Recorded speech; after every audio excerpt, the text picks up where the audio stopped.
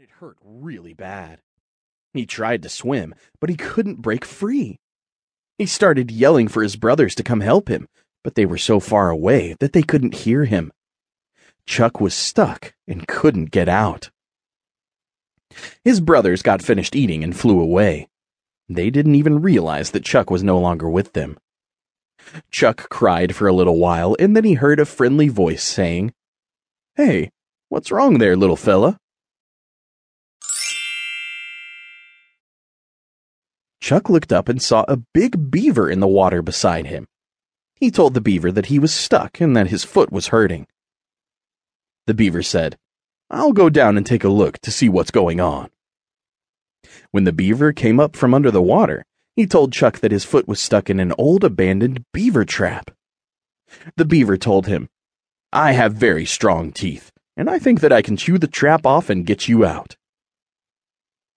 The beaver worked for a long while chewing on the trap, but couldn't get it off. Chuck was so very tired of being stuck, and his foot was still hurting so badly. He started to cry. The beaver said, "I think I'll go get my brother to come and help me.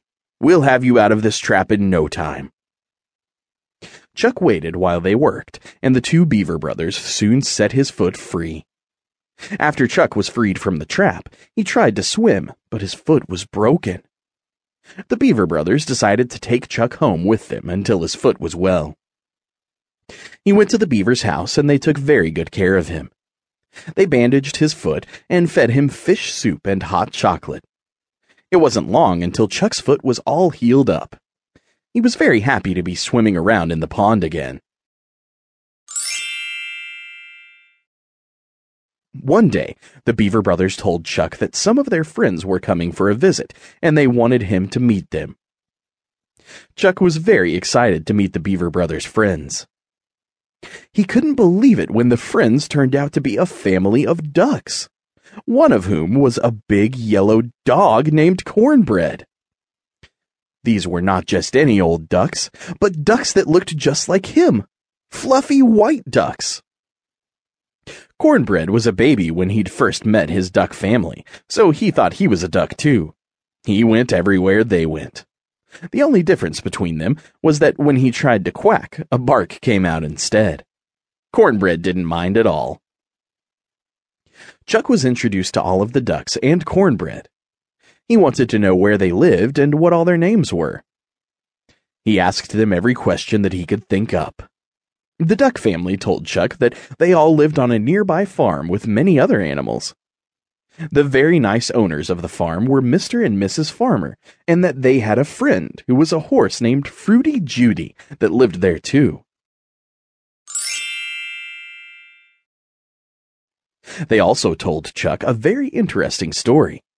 A story about when they were on their way to the farm from the market.